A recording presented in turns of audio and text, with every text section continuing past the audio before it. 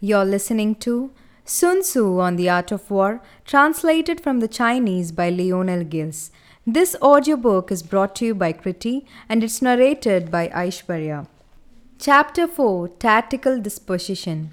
Sun Tzu said, "The good fighters of old first put themselves beyond the possibility of defeat and then waited for the opportunity of defeating the enemy. To secure ourselves against defeat lies in our own hands, but the opportunity of defeating the enemy is provided by the enemy himself. Thus, the good fighter is able to secure himself against defeat, but cannot make certain of defeating the enemy. Hence the saying, one may know how to conquer without being able to do it."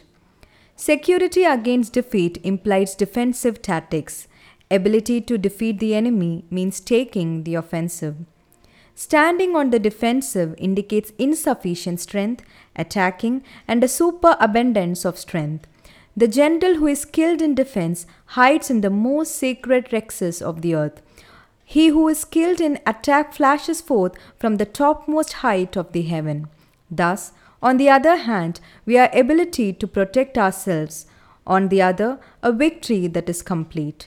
To see victory only when it's within the ken of common herd is not the acme of excellence. Neither it's the acme of excellence if you fight and conquer and whole empire says, "Well done." To lift an autumn hair is no sign of great strength. To see the sun and moon is no sign of sharp sight.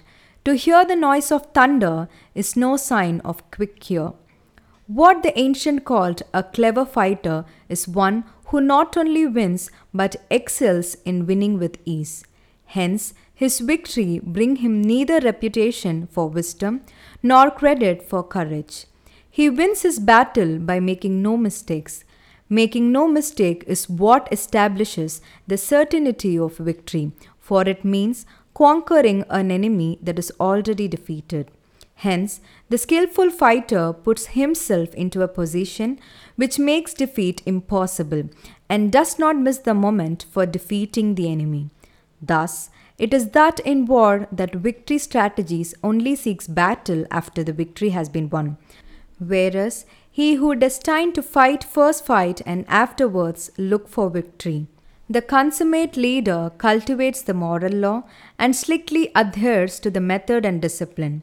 Thus, it's in his power to control success.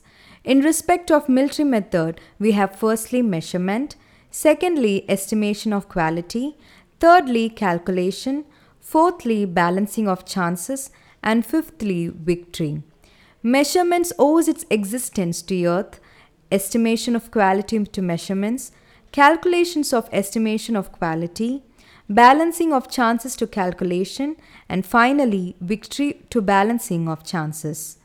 A victorious army opposed to a routed one is a pound weight placed in a scale against a single grain.